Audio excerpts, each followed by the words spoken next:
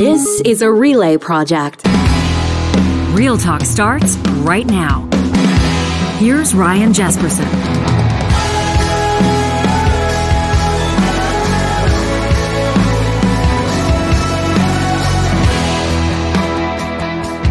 It's Friday, November 18th. Thanks for joining us here on Real Talk Jesperson and with John Hicks, the technical producer of this show. Heyo.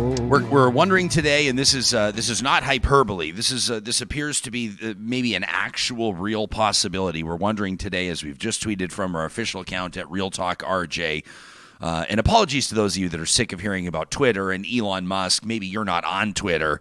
And you wish everybody would just shut up about Twitter right now. Yeah. And we've been doing our best to. I'm one of them. We're trying to. I'm one of them, sorry, right? As we are now 40 seconds into the show and we're on it. But here's the thing: we've been doing our best to find that delicate balance of covering a story of great significance, a $44 billion investment that appears to have gone horribly wrong, at least right now. Yeah. Elon Musk tweeting this morning, or tweeting just a few hours ago, how do you make a small fortune in social media? Start with a large fortune. And so even he is acknowledging that this is maybe not going the way it is, but there have been huge cuts, layoffs, firings, some of them public on the platform itself. Elon firing some of the Twitter staff that have spoken or clapped back at him.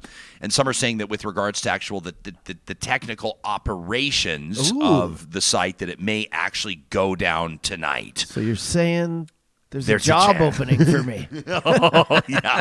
So people don't know, like you'll see people, and I'm just scrolling through my timeline this morning, and everybody's putting out their last tweets. Everybody's archiving their tweets. This could all just be a big thing to get everybody interested in it. And I don't suspect, it's like the Monty Python, I'm not dead yet. Like, I don't know if Twitter goes down tonight, if that's it forever.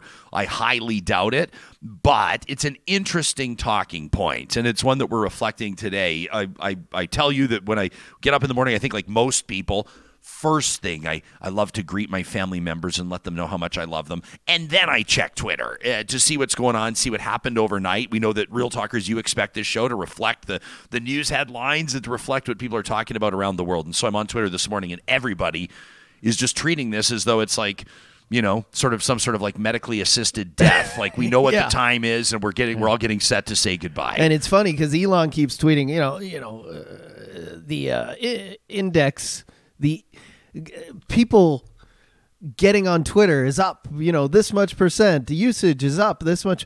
But I saw a great tweet today that said, I think Elon doesn't know we're laughing at him, not with him. We're just watching. We're waiting for the implode every day we get on Twitter. That's why usership is up. That's why action is up. Maybe he doesn't care. I'm like, if I could become a billionaire just by everybody laughing at me, I'd be totally cool with that. That would be totally fine. But it's like you said, that's why everyone's on. That's why everyone logs in every day. Is it still here? Is it still? Oh. Just checking. Just checking. I pulled this tweet. This one we could have pulled millions today, but this one I thought was interesting. Marlee Matlin from her account. You can follow her at Marlee Matlin. Why are you following anybody now? We're all going to be gone. She says, during my 12 years on Twitter, I have advocated for diversity, equity, inclusion, and accessibility on behalf of millions of us who are deaf, hard of hearing, or disabled. This platform has virtually leveled the playing field for all of us, but particularly for people like myself, this space has evolved into a barrier-free game changer. Yet, with news of the dismantling of Twitter's accessibility team, and that's a big one, I'd like to ask Elon Musk, as someone who has self-identified as having autism spectrum disorder, why would you do this? Is it time to take a stand on principle and pause our accounts until this is rectified? Says Marlee Matlin with her blue check mark. P.S.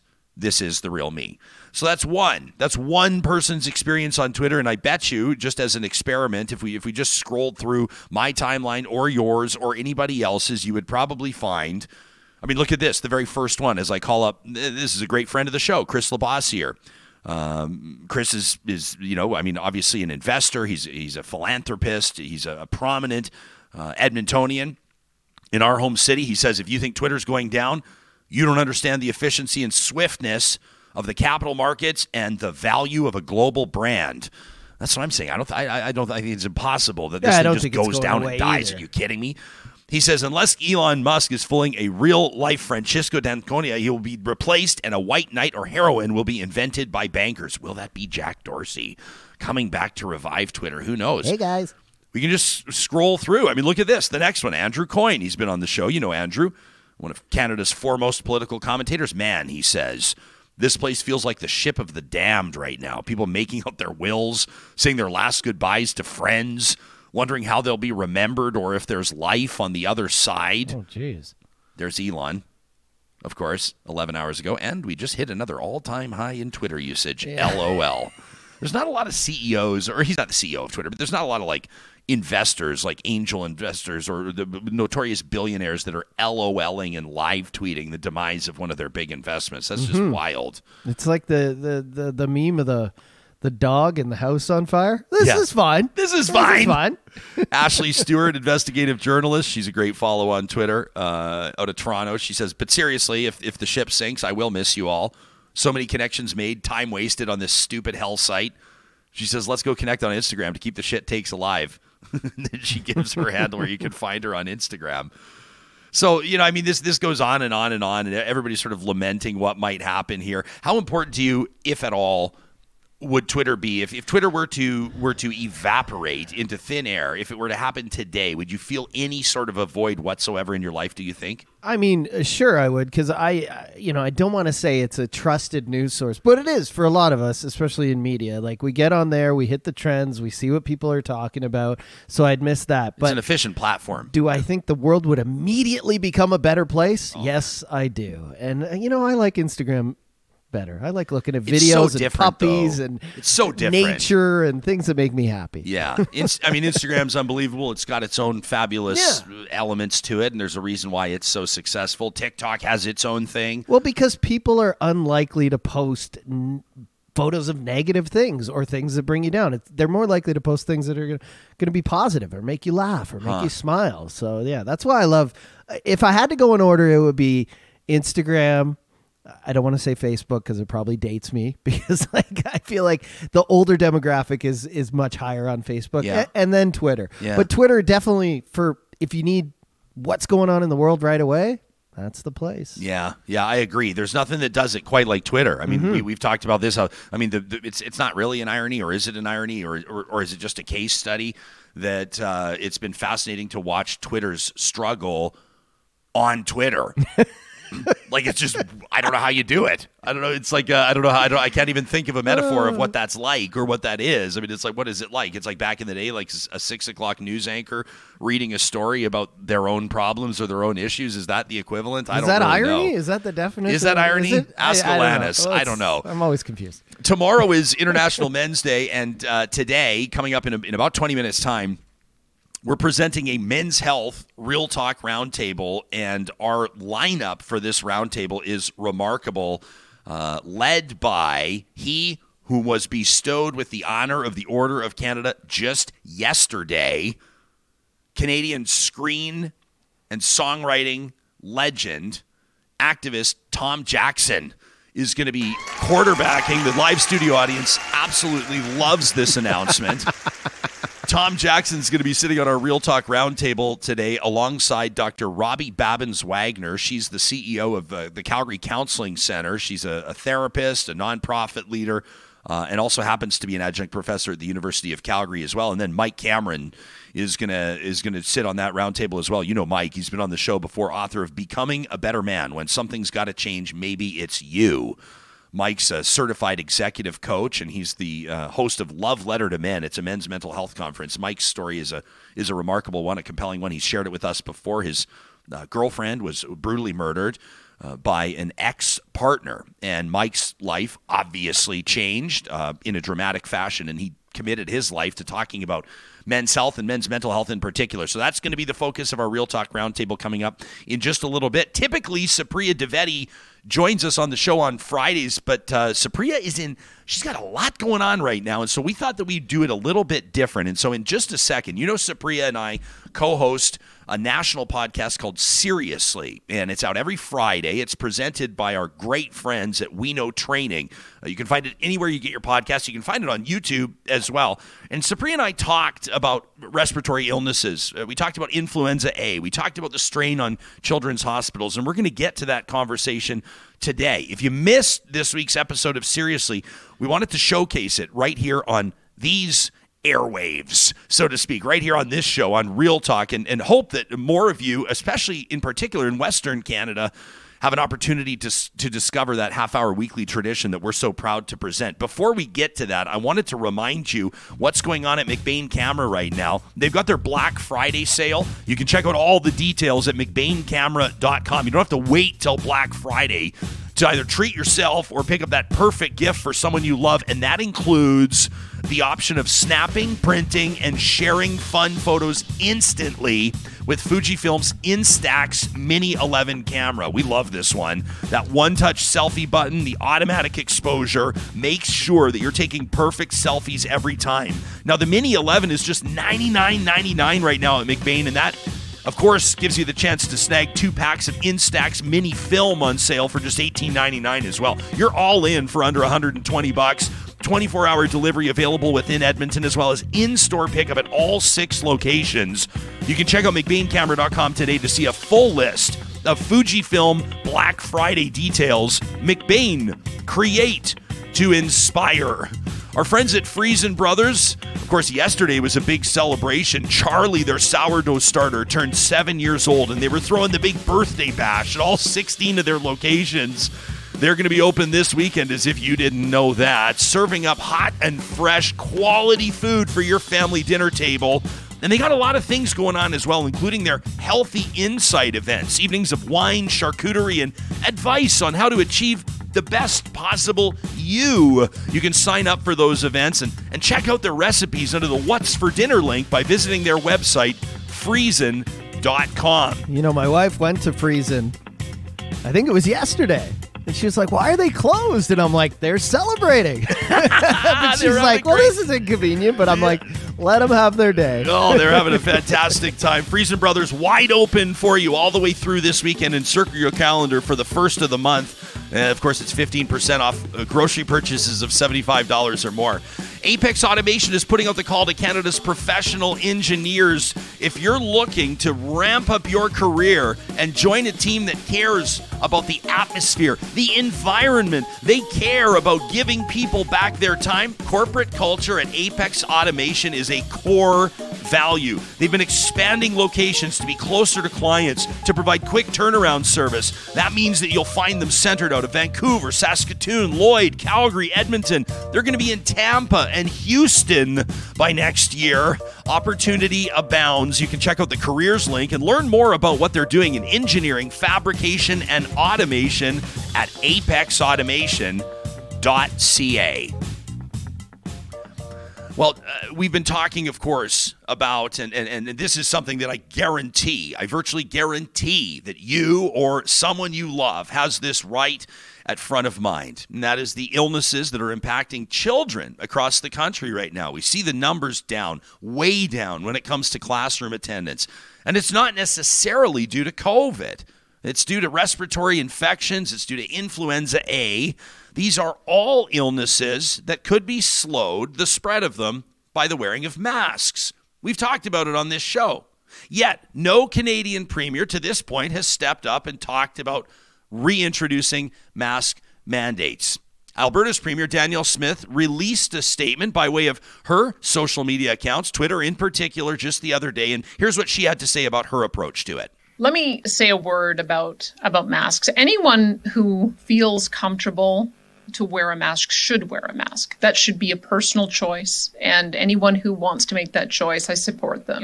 I think the most important thing that we're seeing right now is that we have a number of viruses that are circulating at once. We've got RSV, we've got COVID, and we've got influenza. And we also have some serious issues that we have to deal with that, quite frankly, I think are the ones that parents want me to focus on. I'm very concerned about the shortage of children's Tylenol. That's really important because if parents don't have the drugs that they need to be able to treat fever at home, then they're going to hospital waiting rooms. And the hospital waits are unacceptably long, which is part of the reason why later this week we will be announcing some significant reforms to Alberta Health Services. So that was Alberta Premier Danielle Smith answering questions from reporters regarding her approach to managing this surge in cases and the subsequent strain on hospitals. Certainly not limited to Alberta. Ontario's being hammered by this.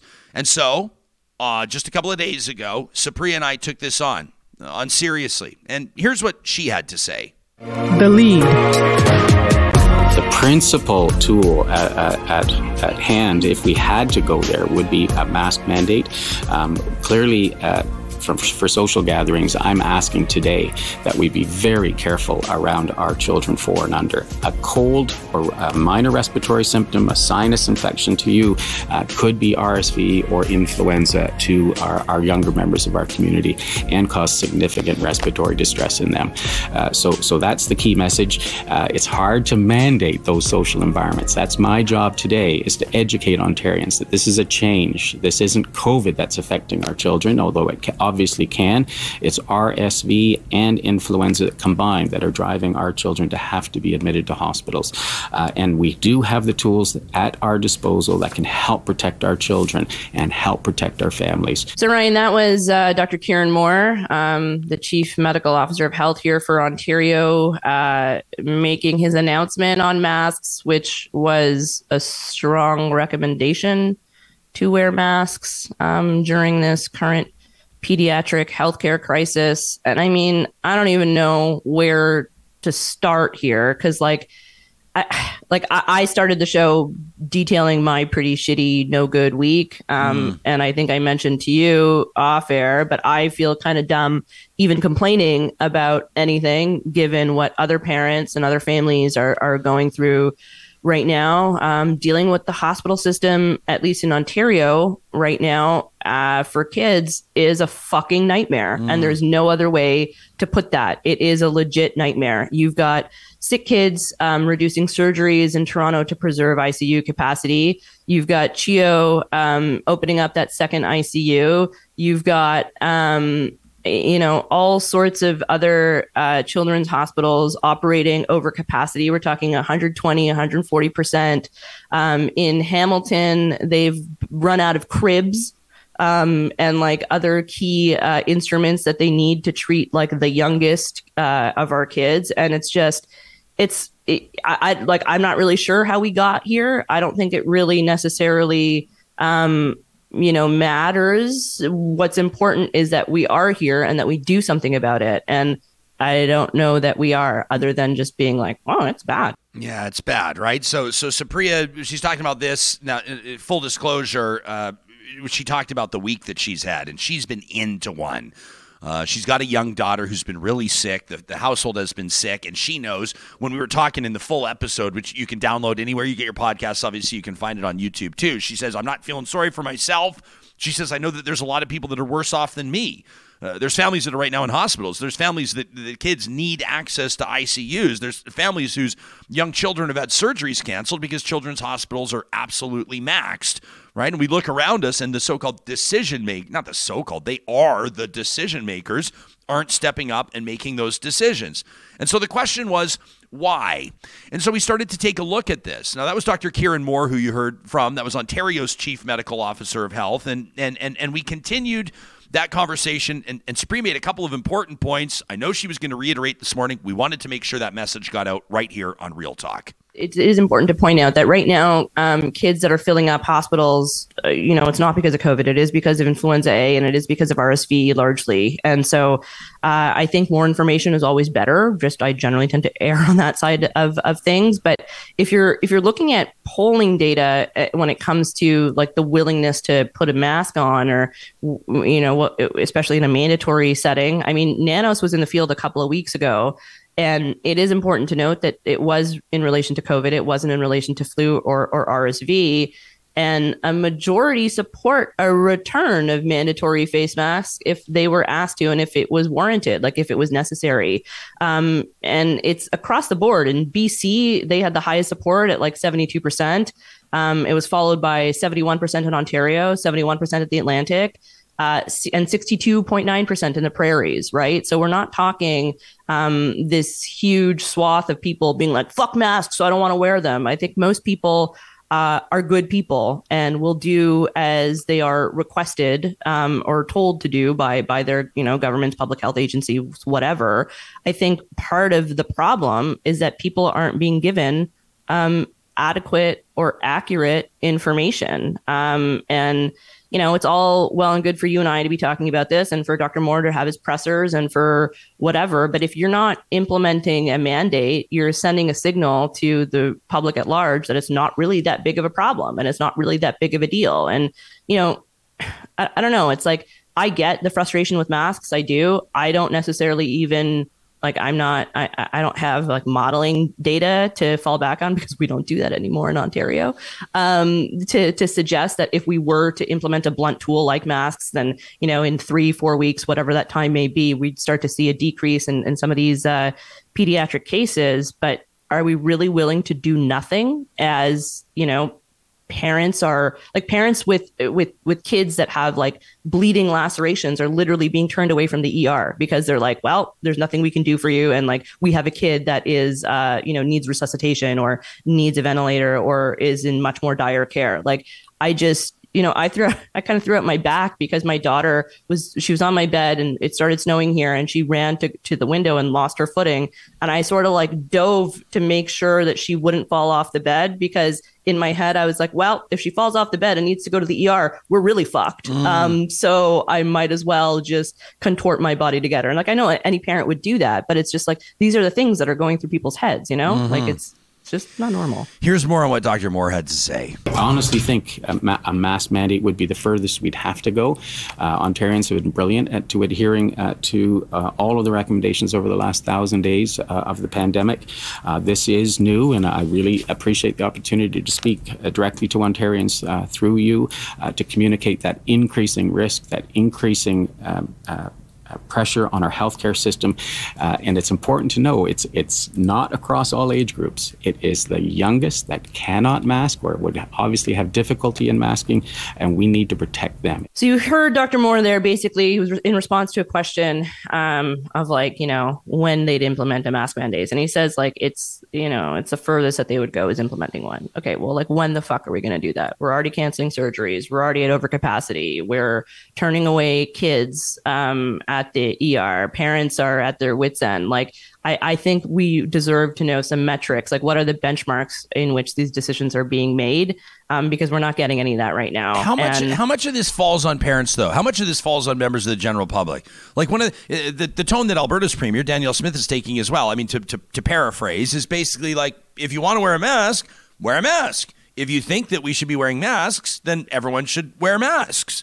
She made a promise in campaigning to be leader of the United Conservatives, to be Alberta's next premier, that she would not. Like she and politicians can waffle all the time and waver all the time, but she said she would not reintroduce a mask mandate in schools, no matter what.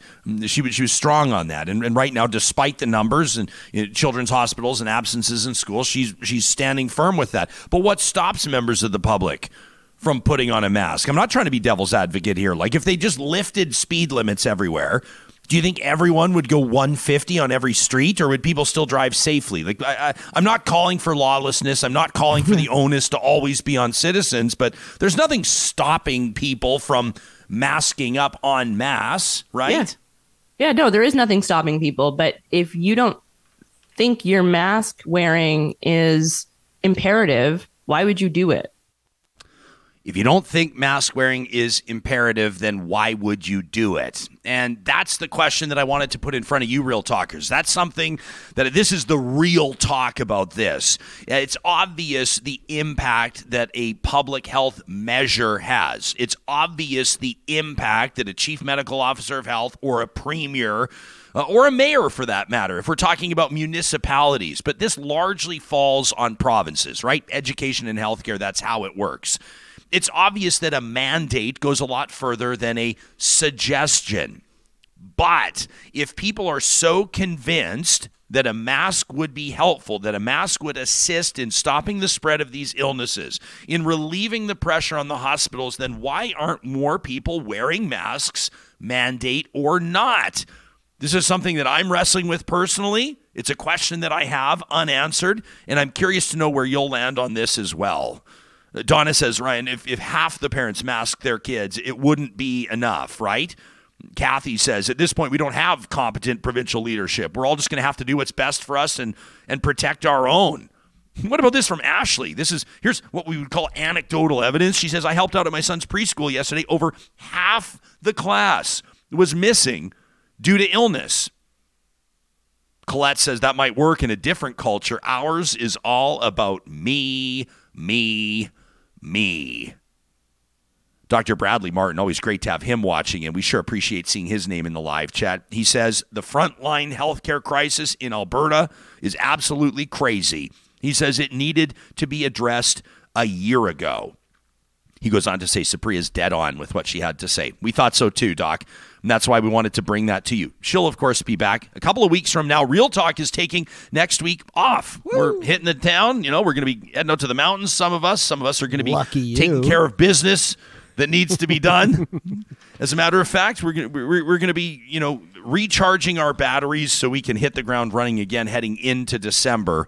And then we'll be back on that following Monday with a great show in store. It's already booked, and we're looking forward to it. If you're looking for details, we always encourage you to sign up for our Real Talk Sunday message. It's an email that we send out every single week. It's obviously free, and it keeps you in the loop. Highlights you may have missed on the show. Sometimes there's special promotions, things we want you to know about, announcements we have about our team, and then, of course, sometimes a sneak peek, sometimes 3, 4, 5 of them into what's coming in weeks to come. You go to ryanjesperson.com, as you can see here on our home screen. I'm showing it to the folks watching on YouTube. You just scroll down. This is where you can watch and listen live on YouTube and Mixlr. A note from me, and then here you go to sign up for our official newsletter. That's the Real Talk Sunday message. We've got Trash Talk coming up in about a half hour's time, and we've got our Real Talk Roundtable that's also going to be coming up in a few minutes. But before we get to that, Johnny, I wanted to pick your brain on a development yesterday. I heard them. I know, because it's the big debate as I'm driving into work today. Everyone, are we talking about the Christmas tree? Well, yes. We're going to talk about the Christmas tree here in Edmonton. There's a big scandal. There's a big, huge scandal. I'm going to make it worse. Let me swing again. Is this about the holiday? It is about you as movies. Okay. It's about you, and we could cover these in either order. But yes, this was about your official review. Someone has disagreed. You were announced as our official Real Talk holiday movie reviewer yesterday.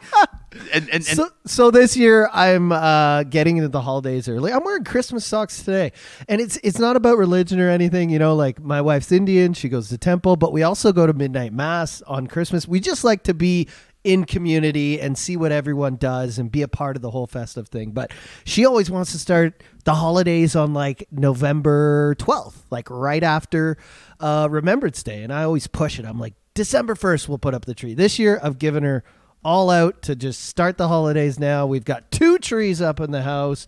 We're playing the Christmas music, and most especially we are watching every horrible Hallmark holiday movie that's ever been created. You don't have to say horrible. 1984. You don't have to say horrible. I didn't know they started making them in the 80s, but and I used to hear Hallmark movie, and I used to think, does Hallmark like produce these things? No, it's just a term for those movies where, Jennifer moves back to her hometown to save the local grocery store that's going under because of big business and the big shops, and she meets up with her high school sweetheart, and his wife has passed away, and he's got a kid that he's raising on his own. And what could happen? Well, we all know what's going to happen. She falls in love.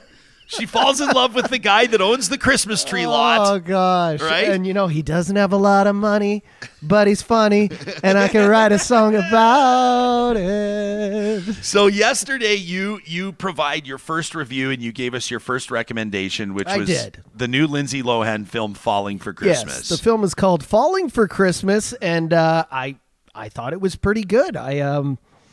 I enjoyed it. I thought Lindsay Lohan, who I thought was going to bomb as the character, did pretty well. It's a story about, and I don't want to give too much away. Yeah, don't give it away. Yeah. Basically, she gets in an accident. She has amnesia, forgets who she is. The rest I'll leave up to you. But she played it pretty well because I'm like, oh my gosh, Lindsay Lohan is going to play having amnesia. Like, this is going to be horrible.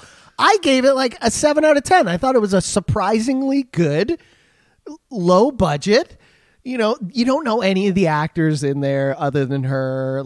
I thought everyone did a great job. And then I see this tweet. Yeah, this from Jonathan Dean, who's a journalist with the Sunday Times. Do you want to read it or shall I? You go ahead. He says, I watched the new, and this was after your review where I always say to people, an hour later. I literally laughed out loud when I read this right here in the studio. You sent it to me immediately. I sent it to you immediately because you, I thought graciously, and I'm sure accurately, I haven't seen the film yet, you specifically commented and complimented her on her acting. Mm-hmm. You said the acting was good. So Jonathan Dean with the Sunday Times says, quote, I watched the new Lindsay Lohan Falling for Christmas. It's appalling.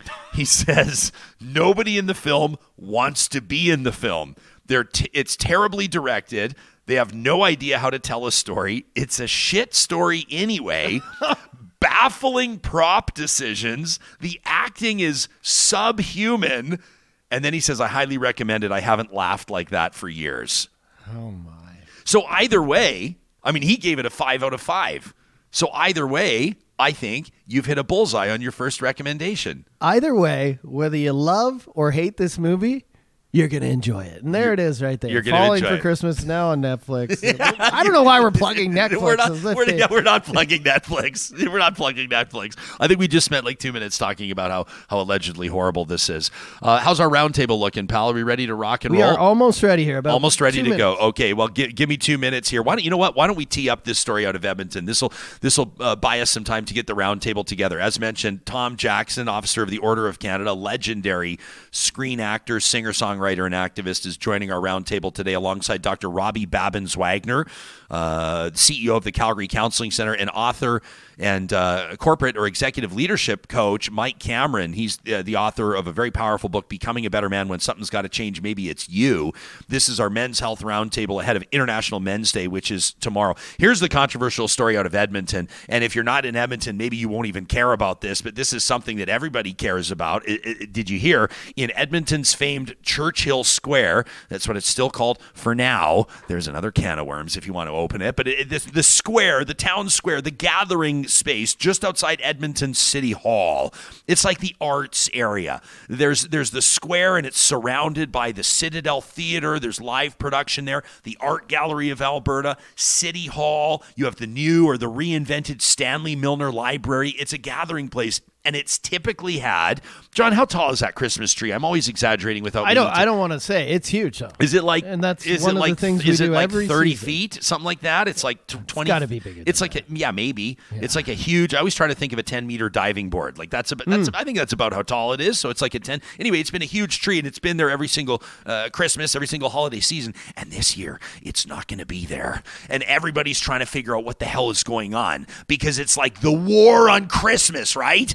I'm just pouring gas on the fire, and all of the people with reputations and legitimate perspectives on this that are trying to calm the waters and get everybody to chill out and just listen to the facts are being swayed by people like me that are fanning the flames on the story. Now, we're just having a little fun with it. The city's made, in partnership with, or at least alongside, the Downtown Business Association, a decision to light up a nearby area. It's kind kind of sort of a pedestrian shopping area. There's some bars and restaurants, a couple of great shops in there. It's called Rice Howard Way. It's like a couple of blocks away, and they're going to light up Rice Howard Way, and it's probably going to look magical, and it's probably going to be great. And all the nerdy stuff in the boardrooms that people talk about, like ROI, like return on investment, there's probably better investment maybe for businesses that have struggled through COVID to light up Rice Howard Way as opposed to lighting up the Christmas tree.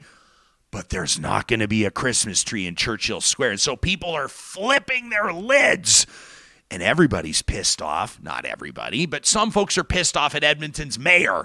And he's saying, well, it's not my decision. He's saying I had nothing to do with it. And so he could get in front of the cameras and say it like that, but that's not very holiday-like, and that wouldn't play very well. And if you get clipped 5 seconds out of there and you look angry and you're banging the podium and it has to do with the holidays, well, then you're really screwed as a politician, right? So what did Edmonton's Mayor Amarjeet Sohi and his team cook up? Well, this little Christmas rhyme. There won't be a tree in the Churchill Square, but that doesn't mean the mayor and council doesn't care. I've heard some people call me a Grinch, but accurate info can be found in a pinch. The DBA is lighting up downtown on Rice Howard Way this time around. This is the project that they are taking the lead. This Christmas, they will have just what you need. Everyone's holiday traditions are great. No matter what they are, I love to celebrate. For years and years, we all loved the big tree. But there's so much more that Christmas can be. We will still have events and fun in the square, and I certainly hope to see you all there. As far as the tree, there are sure to be more lining the streets and the front of the stores. But regardless of what you heard in the news, it was just for the comments and the clicks and the views. It is so important for all of us to be kind. So happy holidays, early Christmas to yours from mine. There you go. So that's Edmonton's mayor. What I particularly enjoyed about that was his shot across the bow, specifically, well, this is my opinion, not his. This is not from the mayor's office. This is me just putting two and two together.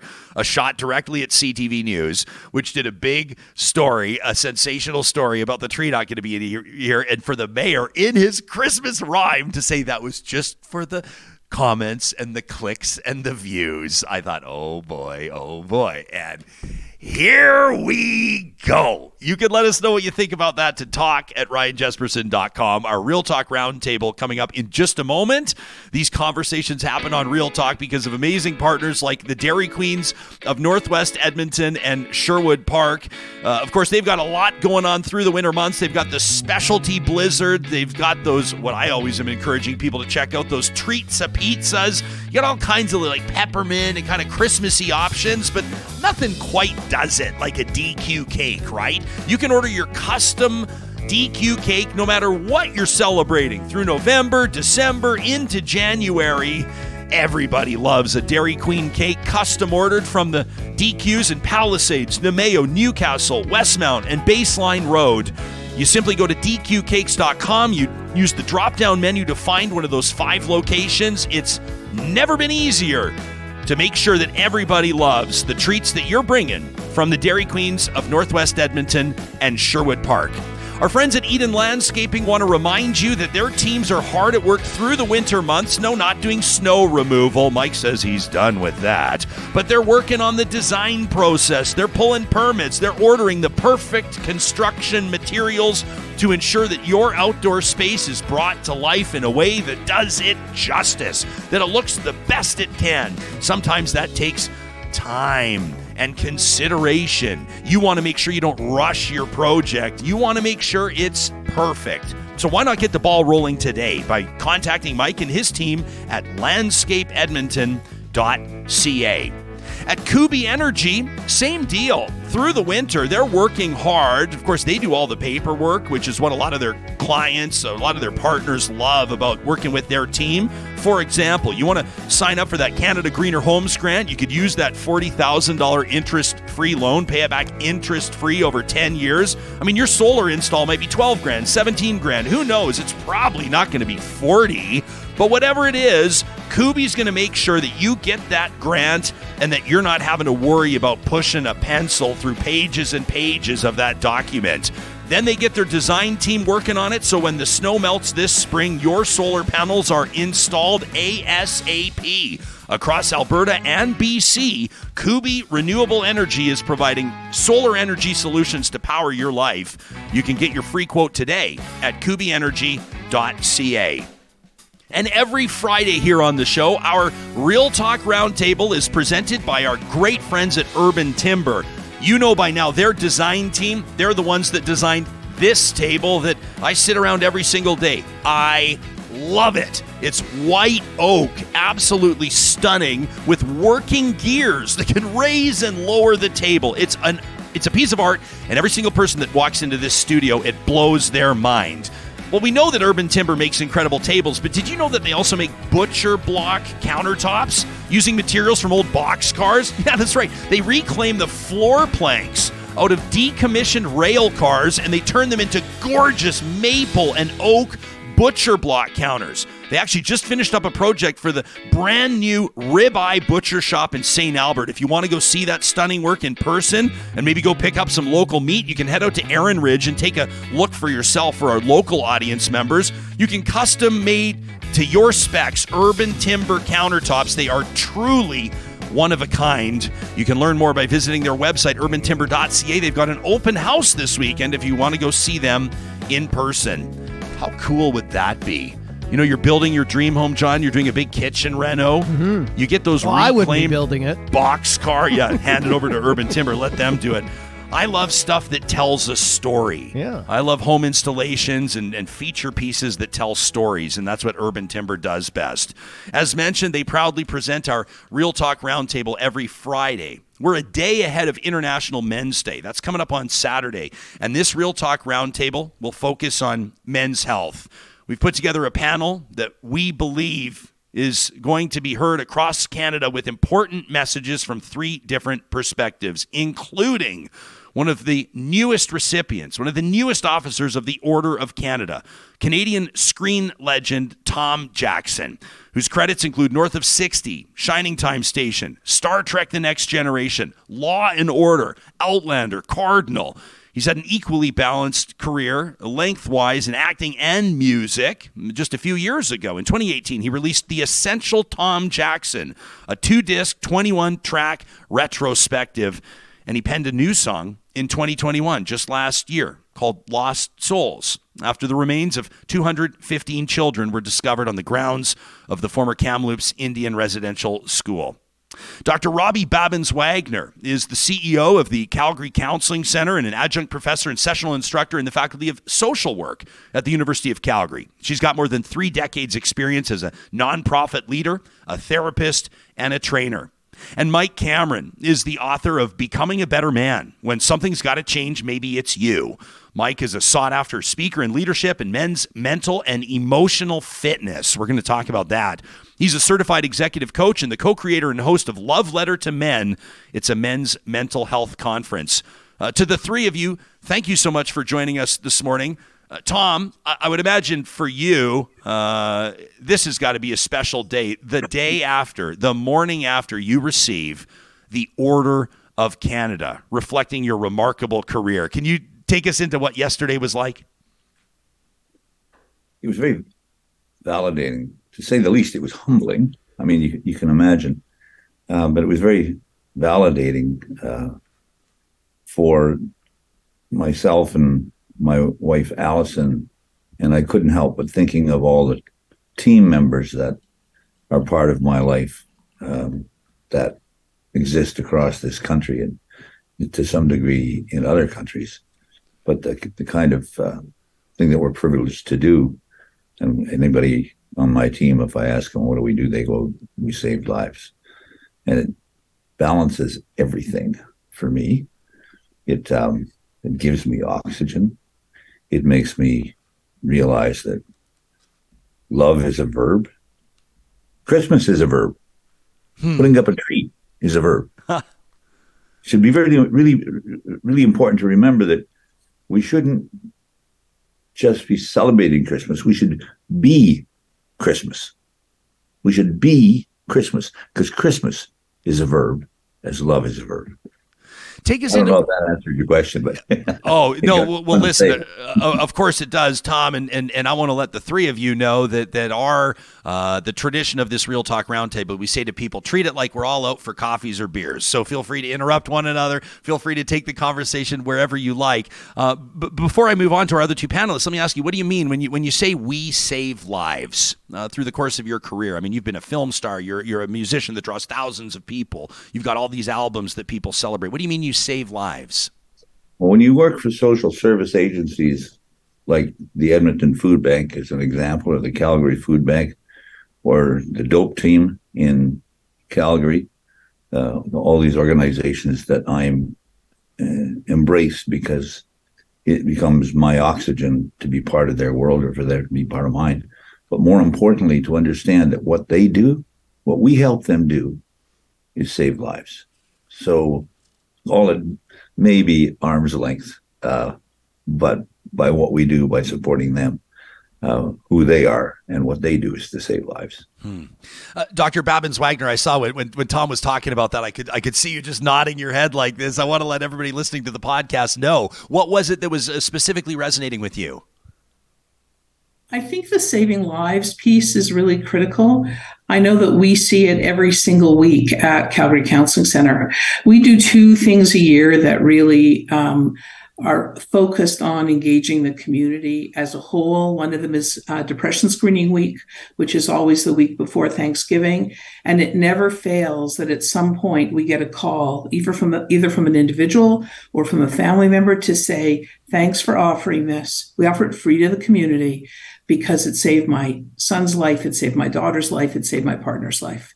And it's really important to find some of the work we've been doing for the last 2 decades has really been focusing on new ways of engaging people into support services, into counseling services in a very preventive way. So we do save lives. And it makes a difference. So we say, Tommy, I agree with you that we save lives every day, but our mantra is we change lives. So we help change lives every single day. Robbie, what are you seeing you've been at this a long time, as mentioned, more than 30 years in your field. Yeah. What are you seeing with male clients nowadays? Like, what does the research show? Yeah, well, about 40% of our clients are men, and that's almost unheard of in the social service field and the counseling field, because men are very reluctant to begin care. Men are reluctant to seek medical support and see their doctor when they're not feeling well. And I think what we're seeing in part is a bit of a cultural change. At least I hope we're seeing some of that men are becoming more willing to enter the conversation, to respond differently to their partner, to seek their feedback, to be better parents to their kids. And that doesn't come easy.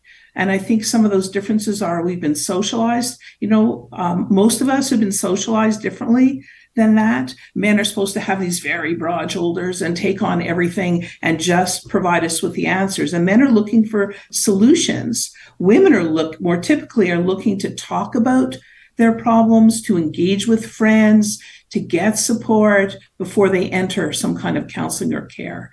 So what we've been doing, and this was some research that we did when I started at Calgary Counseling Center almost 30 years ago.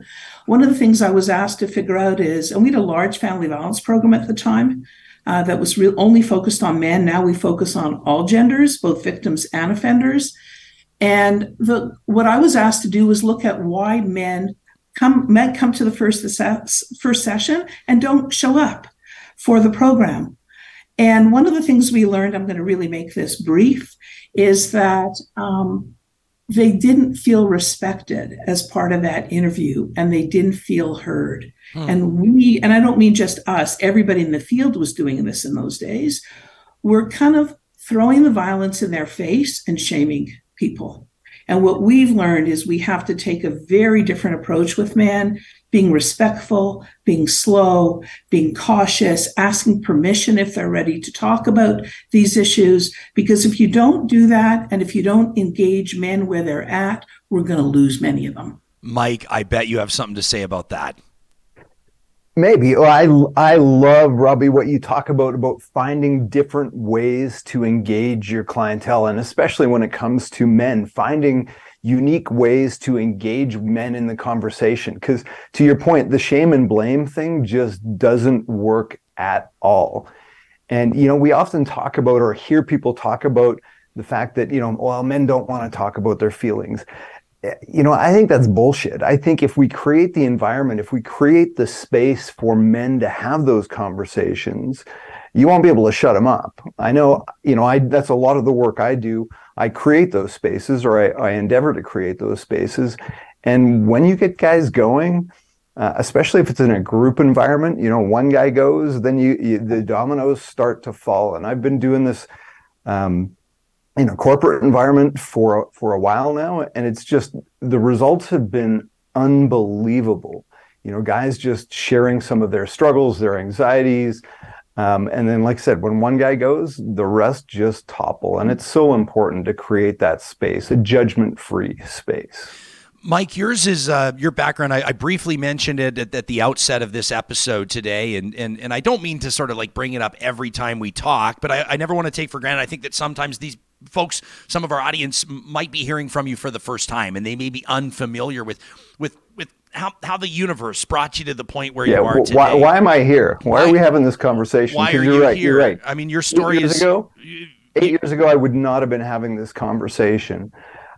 In 2015, my girlfriend was murdered by an ex-boyfriend who subsequently took his own life. And, as a business leader, I was a guy that, liked to get things done. And so I had lots of folks that wanted me to go after the justice system, talk about, how the system let her down. She'd done all the right things, had the restraining order. But I just thought, how do we build a better restraining order is probably the wrong question. And maybe the better question is, how do we prevent men from getting to that point in the first place?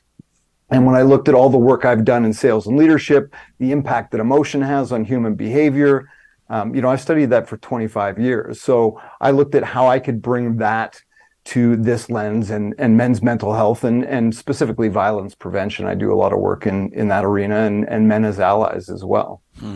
Tom, through the course of your career, I mean, you've done a ton. I almost feel like it would take the entire roundtable to sort of run through your CV or all of the things that you've been involved with. But you're a well-known philanthropist. You created your annual series, for example, of Christmas concerts, right? The Huron Carol that people are familiar with. You've done a lot of work right now, as mentioned.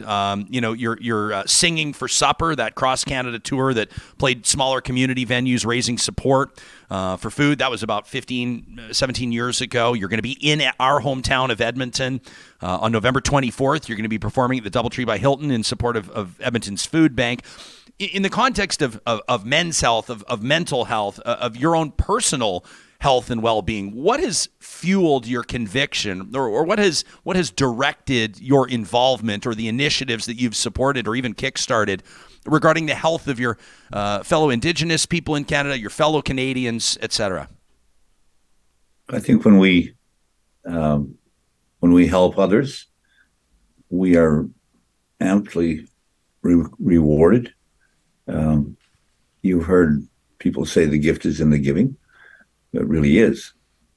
So we have to be brave and gain people's trust, but the most effective way to gain people's trust and maybe get them engaged in thinking about themselves is to let them know that you love them. If you're working in your office and you love the people that you work with, how do they know? Do you tell them? If they love you, how do you know? Do you tell them? Right? And if we're going to gain the kind of confidence that we need for people to talk about themselves and please excuse me. But if we're going to do that, we have to have their trust. And once you do, my belief is that once you do, you're free to ask the question, are you happy where you are? Would you like to be somewhere else? Would you like to be doing somewhere else? And if they say yes, and you say, well, do you want to make a plan? Okay, let's make a plan. Let's take a step. That was the first step. Never mind. What's the second step? We have to figure out what the second step is. And we have to motivate people, help themselves to become healthy. A social prescription, if you will, right? Show them that they can dance till they sweat, and find that place that extricates the toxic trickster inside of us and makes us understand that we can forgive. We don't have to forget. Realize that at the end of the day, we need to figure out how to laugh again. We need to help children be children again. We need to tell them by our actions that there is kindness in the world. You don't have to teach a child kindness. You only have to be kind. And they'll see that. And your family will see it, and they'll like it. And your community will see it, and they'll like it. And maybe the nation will see it, and maybe they'll like it too. But the world is easier to change than you think it is. But you have to be committed to change the world. Do you want to change the world? Okay, let me ask you this question. Would you like to see a better world? Say aye. Aye. Aye. Would you like to see a better world? Say love. Love. I rest my case. Though your case is rested, may I follow up? Before I go to Dr. Babins-Wagner, because I'm curious for the counselor's take on this, and Mike, I know you can as well. We're going to hit. I want to let our audience know. I want to talk about death by suicide, and I know that that's a very difficult conversation for some people for obvious reasons. Men disproportionately die by suicide in Canada and around the world, and I'm looking forward to Dr. Babins-Wagner's take on that as a professional in that field of counseling and mental health. But Tom, you lost a North of 60 cast member back in 1996 when Mervyn Goodeagle died by suicide. And as I understand it, that prompted you to start the Dreamcatcher tour. Can you talk to us about the impact that had on your life and maybe how, despite the tragic circumstance, how it bettered your understanding of the importance of supporting men's mental health initiatives? We had a community with North of 60 or any of the other productions that I might be involved in. And we're a community. So when Mervyn was lost, we all felt it. And somebody asked me, what do we do here? And so I decided I would go and search it out a little bit. And I talked to Dean Voss at ARC. And after our conversation, I realized, there was, how do you help people cope once an incident happens? And I went, wait a minute. How about if the incident didn't happen? What if we could do something about that? And over the course of time, I worked with the Canadian Association of Suicide Prevention. And the reality that came out of all of that was that it wasn't suicide. It was stress. We're trying to find a way to intervene. If we can intervene on helping people with their stress, the byproduct of that will be intervention. And the reward of all of that, you can't actually gauge unless you go back to the community and talk to the community and say, how are you doing? And maybe they're going to say, we're doing just fine, thanks. But you find that in those communities, in the small communities, the heroes are all the same. They're always the same. They're the people that do the big shows or coach the basketball. It's a small group of people, but they're all the doers. Those are the guys that are the doers, and often outside of politics. But go back to the point, okay, if we can manage stress, we can manage these issues in and around suicide. I was talking to a group of students, and the most profound answer, I asked the question, what kind of things stress you out? And there was one girl, she was closer to God than the rest of us. She was a special person. She didn't talk the same as everybody else, but she said from the back of the room, she said, making popcorn stresses me out. It was so true and so profound. I got it. Everybody got it. And that young girl was closer to the Creator than anybody else in that room. Why? Because she was just a little bit off, right? But became seriously revered and always revered after that. And that's a very powerful thing. Dr. Babins-Wagner, what do we know about like the differences between men's mental health and women's mental health? Like, do men and women deal with problems differently en masse? Like, do you see those trends? They do. And women tend to they start usually by talking to their friends and seek advice from their friends. And then it's only then when the solutions provided by friends don't work for them that they seek help. It's very interesting to watch a family violence group. At the beginning of the group, women walk in and tell you exactly what happened, why they hurt their partner, what the precipitating factor was. And when you go into a men's group, men don't want to talk about it. So we've stopped asking people, like we don't start our groups like we did in the old days before that research by asking men to stand up and talk about what they did. Hello, my name is Mike. I bashed my wife and she ended up in hospital. We ask them to talk about themselves. And we make it clear that we're not going to ask them to talk about the abuse or the violence that brought them here until they are ready. And they will all be ready at different times. But we want to understand them and learn about them, because if you ask them directly, most of them are not going to share it. They're scared to death walking into our offices. They don't know what's going to happen to them. They're really afraid their partner's going to leave, and they don't want that, most of them. So it's very, very challenging. I also want to speak for a second about follow up on what Tom said, because I think I have a story that will also illustrate some of this. It's my experience around the suicide piece. It is easier for men, I think, because they're more impulsive than women. And the two factors that tend to result in a suicide is somebody feeling a lot of despair. They are feeling a burden on others, and it's then usually an impulsive event. They may not, some people plan it. Not everybody does. It's something that's happened that's kind of triggered them to go forward and act at that time. We had a young man walk in quite a while ago now, and he was probably 17. We didn't get a lot of information from him. And the receptionist said, we had a very small reception area at that time. And the receptionist said to him, do you have an appointment today? And he said, no. And she said, do you want to talk to somebody? And he said, not yet. And she said, can I get you some water or some coffee? And he said, no. And this was about 9:00 in the morning. And she comes into my office about a half an hour later saying, I don't know what to do with this guy. He's not talking. He doesn't say he wants anything. And I said, do you have any concerns about safety, about anything else? And she said, no. I said, so why don't you just ask him every half hour or so if he'd like water, if he'd like coffee. And she did that. And about 2:00 in the afternoon, he got up and said to her, I think I want to talk to somebody now. Wow. And he then told her about this very detailed strategy that he had to die by suicide.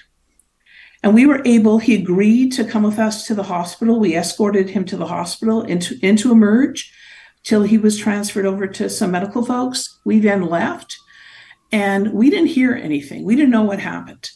And about 2 weeks later, we got this spectacularly gorgeous bouquet of roses with a thank you note to all who helped. And this was from his parents, because it was that getting him to hospital, getting the parents involved, that he was able to have a conversation and get the treatment we needed. And there was something in us, something in me at that point that said, we can't just say if you don't have an appointment, you have to leave. There was something, I think, about the vulnerability of this fellow that we just said, as long as we weren't worried about something happening to us, just let him sit there. And I'm pretty convinced that he was watching how the counselors greeted their clients, what they did, the way clients looked when they left, to get his own sense of whether he was going to be cared for properly. And this is probably one of the highlights of my career, was that experience. Even though we had no direct involvement in his treatment, we probably had involvement in keeping him alive to the point where we could get him hospitalized. That's incredible. Thank you for sharing that. I appreciate that. Kimberly's watching live right now on YouTube. In our chat, Kimberly says, I could see my son struggling, but he wouldn't talk to me. And when I would try to get him to, he would accuse me of being judgmental. And I had to learn a different way to communicate so he could trust me. Mike, when you present your men's mental health conferences, these love letters to men, and when you work on executive coaching, or when you're talking to men about some circumstances that I would imagine involve some, like the doctor just talked about, whether it's a barrier or a hurdle or a perceived wall standing in the way of progress or addressing an issue, whatever the case may be, how do you earn that trust? How do you, like what Kimberly did, had to learn a different way to communicate to earn that trust? Yeah, and I think just creating that space, Tom talked about it and you talked about it, trust is that number one factor. Robbie's team created that in her environment for that individual, and it ultimately led to them feeling comfortable and safe enough to take that help. So I think it's really just about creating that safe environment. And, in a leadership context, one of the things that I learned probably later in my leadership career than I would have liked is to be able to ask that question. And this isn't necessarily directly mental health related, but when I had staff or team members come to me with problems, being able to ask that question, do you want strategy or do you want empathy? And letting them decide, because 9 times out of 10, people just want to be seen, heard, and understood. And that's all they need. So when we can create that environment, and that's really what we've tried to do with this Love Letter to Men conference. We have presentations and things, but just create that environment, where you can see that, hey, holy crap, man, I'm not alone. Yeah. There's other dudes out there that are feeling like this, and maybe this is okay. Maybe it is all right for me to take some steps, take some action, and get some help. And again, from an executive coaching standpoint, that's largely what I do with leaders, is I just create the space for them to open up in a judgment-free environment. And, if you're listening out there and you're looking at how do I do that? One of the keys, I think, is to drop that judgment and embrace curiosity. So when you feel, for me, I use that as a trigger. When I feel myself getting a little bit judgmental, like, oh, why would you do that? Just flipping that around to curiosity. Oh, interesting. What comes up for you with that? Why does that come up? So again, flipping from judgment to curiosity really helps create that space. Yeah, can I add a piece to what Mike is saying? Please. Because I think, speaking to the parent who commented a few minutes ago, is one of the things that I learned from a mentor was that in working with boys and men, they're not going to sit like a woman will across from me and talk.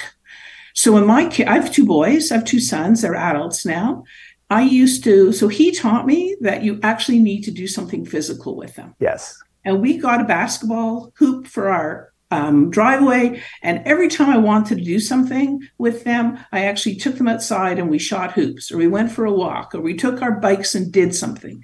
When I was doing something with them, they would tell me everything. And I often didn't have to ask much, and they would talk about what was happening. But if I just sat down with them and said, I'm worried about you, forget it. And I think some men are like that as well. If you go for a walk with your partner, you're much more likely to have a meaningful conversation where he might share some information, some feelings, some thoughts, than just sitting down at your kitchen table and trying to have this conversation. Oh, that's a beautiful We have point. to understand what our assets are too. I think we need to know where the go-to is. Like, where is my caregiver? If I need to talk to somebody, who are they? Where are they?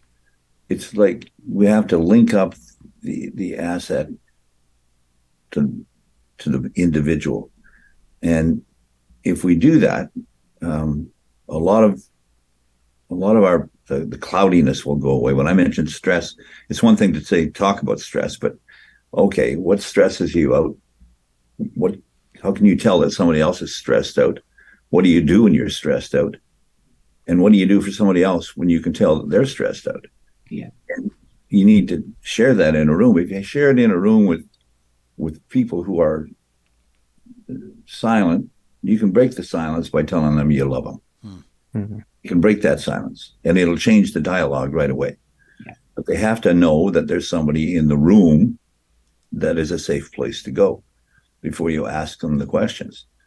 And you can list the questions. You have 40 people in a room. I wouldn't suggest a lifeboat should go past 40, but it might sink.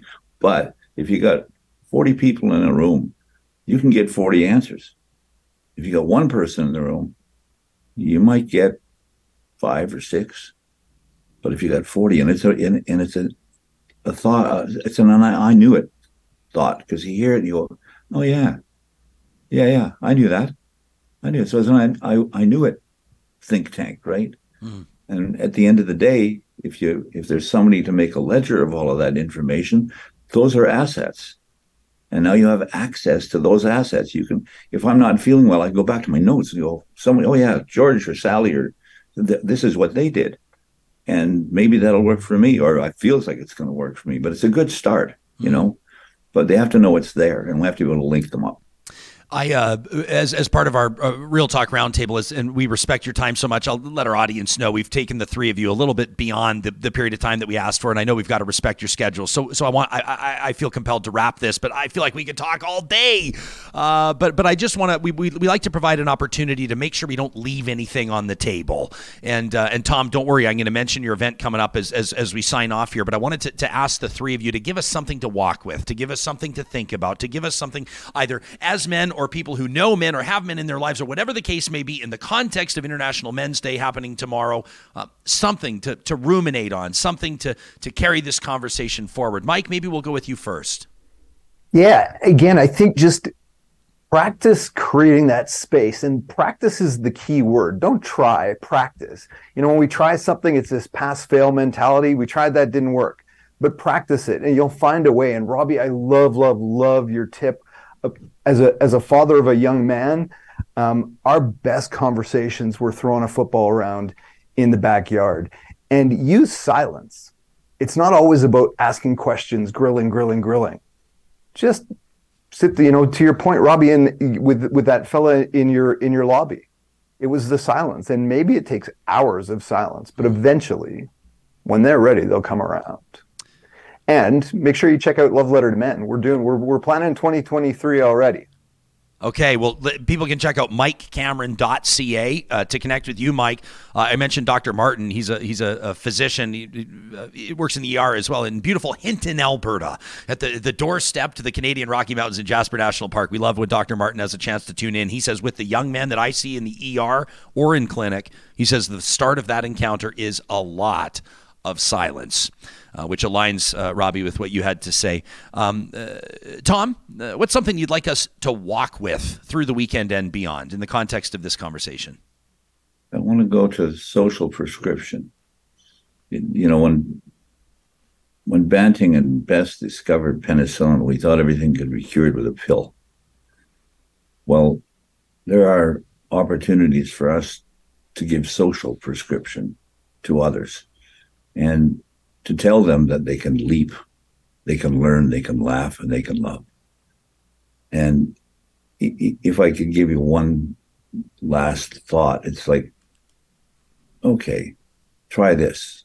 You got to trust me for a minute. Try this. Close your eyes. Now think of 3 things that tickle your soul. Okay, open your eyes. I defy you to tell me you don't feel better than you did 10 seconds ago. That's a social prescription. And now go and do something for somebody. Pick up the phone and tell somebody that you love them. and ask them to tell somebody they love. That's a social prescription. And I guarantee you, it works every time. Plus, if you're in Canada and Tom Jackson tells you to do something, you better do it.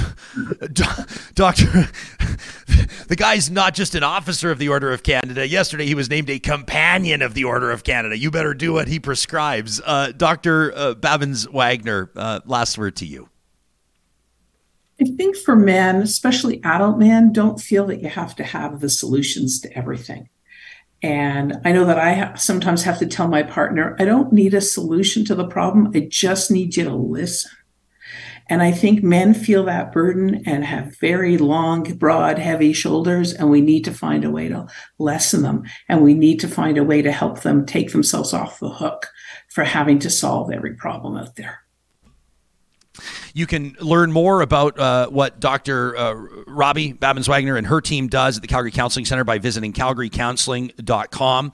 I wanted to remind you, Johnny's been putting it up on the screen several times, but if you're listening to the podcast, there are mental health supports available in Canada free of charge 24 hours a day by calling 1-866-585-0445, or even easier, you can text wellness to 741-741. Our roundtable today has been Mike Cameron, author of Becoming a Better Man When Something's Gotta Change. Maybe it's you.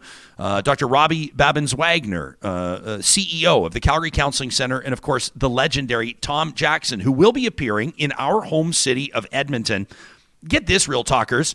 Through Tom's career, it's estimated his philanthropic efforts have raised an estimated $250 million in cash and in kind for food banks and disaster relief since the 1980s. It is one of the reasons why he was honored at the Juno Awards a number of years ago with their philanthropic award. And of course, it's a big reason why he was named yesterday a companion of the Order of Canada. That is next level. He'll be performing in Edmonton on November 24th.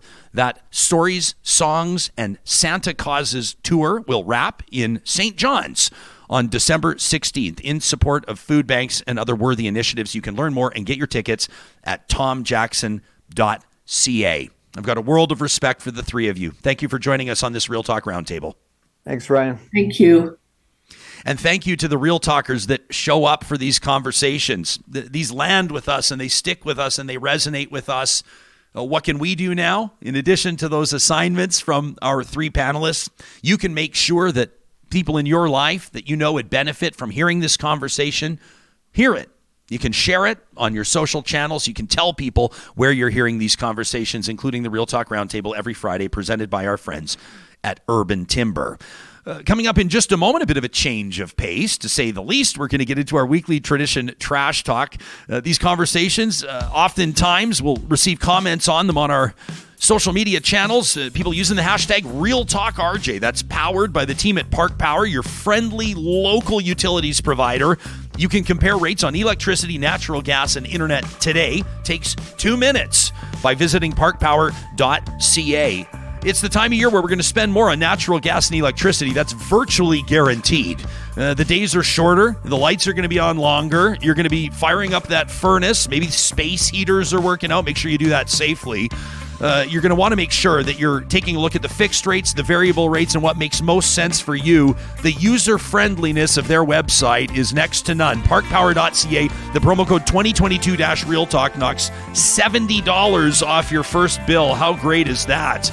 Hey, dog lovers and cat lovers, have you yet checked out granddog.ca? Our friends at Grand Dog Essentials, this is a wonderful family-owned business, are delivering quality raw food to your door if you live in Calgary, Edmonton, or Central Alberta. They've got some wonderful deals on right now, including that Doggy Moggy chicken blend on sale for the month of November. You got 2 weeks left. They've knocked $20 off. It's 20% off, no discount code required. Plus, they've got a new product blend, the Doggy Moggy beef chicken. The best thing about this, feeding a variety of proteins is ideal when you're feeding your pets. More protein options provide an array of nutrients. That's how you create balance on a raw food diet. Raw dog and cat food available today and moving forward. Make it a tradition like our family has. We've seen the health payback. I mean, our dogs look healthier than ever before now that they're eating Grand Dog Essentials quality raw food. And if you're thinking that now is the time to upgrade your ride, maybe get into a four-wheel drive before we get hit with another 3 or 4 months of snow and ice on area highways, why not trust the Jeep brand that's been trusted since the 1940s? North America's best-selling SUV in history, the Jeep Grand Cherokee. You can find it and that beautiful luxury class Jeep Wagoneer at Sherwood and St. Albert Dodge. You can shop their selection from the convenience of your own home, online, or of course you can go in and see them in person. And don't forget, the relationship continues at Sherwood and St. Albert Dodge with their service and parts departments long after that sale is complete. You can find all of our sponsors on our website under the sponsors tab at ryanjesperson.com. Every Friday, our friends at Local Environmental Services, you can check them out at localenvironmental.ca, give us a chance to blow off a little bit of steam, to say what we mean and to have thousands of people hear it. It's a tradition we call Trash Talk. All right, now I got to be careful about this one because there's a bit of a spoiler alert. For those of you that are big fans of the show Yellowstone, Jerry's got a bee in his bonnet, but I promise to not destroy the plot lines. Johnny, you know there's a new season of Yellowstone out, and well, Jerry's, as he says, pissed off. Why? He says, well, I've been a fan of this show, even with its outrageous plot lines, but in season 5, the very first episode, the one that just came out, he says, well, it's really got my goat. Like halfway through, real American military cowboy hero Casey Dutton and his posse chases a bunch of horse thieves towards a river that serves as the border to Canada. Well, how exciting, he says. The Cowboys ain't going to let the rustlers get away. Across the river on the Canadian bank, a group of mounted RCMP officers calmly survey the raucous scene. The horses cross the river. The thieves are trying to make it into Canada, all while proclaiming how easy Canadian jail is. You want to go to prison in the U.S.? No way.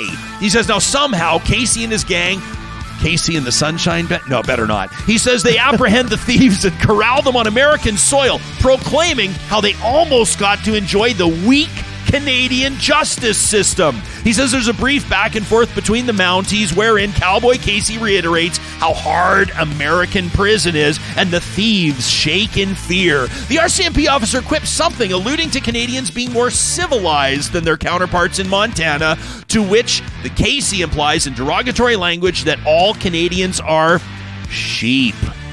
Sheep.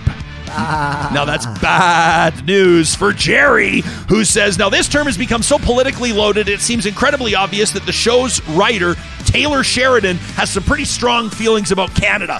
The entire scene itself was not required for plot development. In fact, it seemed to exist for the sole purpose of calling Canadians sheep.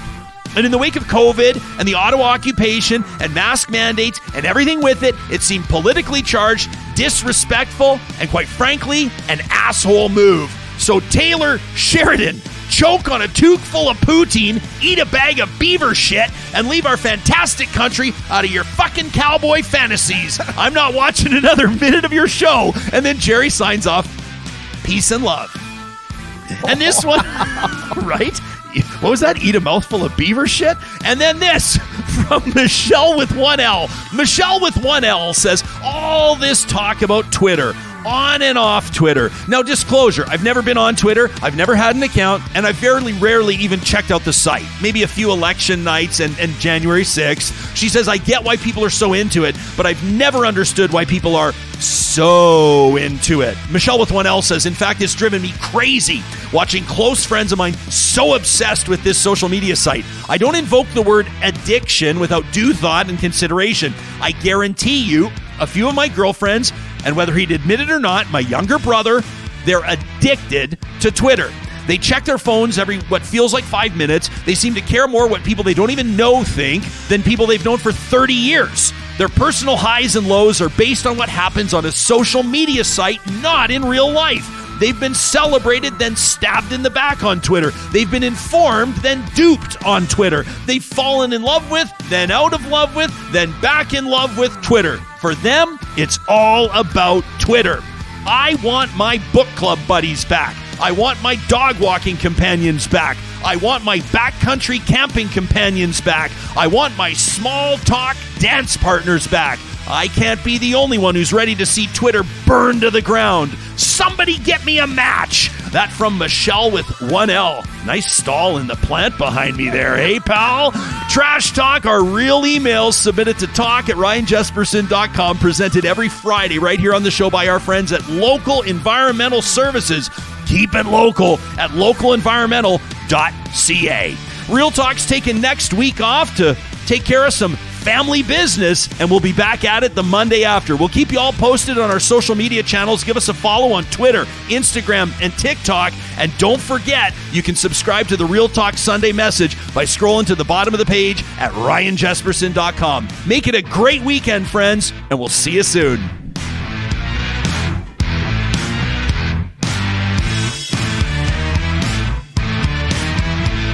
Real Talk is hosted by Ryan Jesperson. Executive producer Josh Dunford. Technical producer John Hicks. General manager Katie Cook-Chivers. Account coordinator Lawrence Derlego. Human resources Lena Shepard. Website design Mike Johnston. Voiceover by me, Carrie Skelton. Real Talk's editorial board is Supriya Dwivedi, Ahmed Ali, Brandy Morin, Ann Castleman, Corey Hogan, Harmon Candola, Catherine O'Neill, and Chris Henderson. Member Emerita, Julie Rohr. Real Talk is recorded in Edmonton, Alberta on Treaty 6 territory, the traditional and ancestral territory of the Cree, Dene, Blackfoot, Saulteaux, and Nakota Sioux, home to the Métis settlements and the Métis Nation of Alberta. Real Talk is a relay project. For more, check out ryanjesperson.com.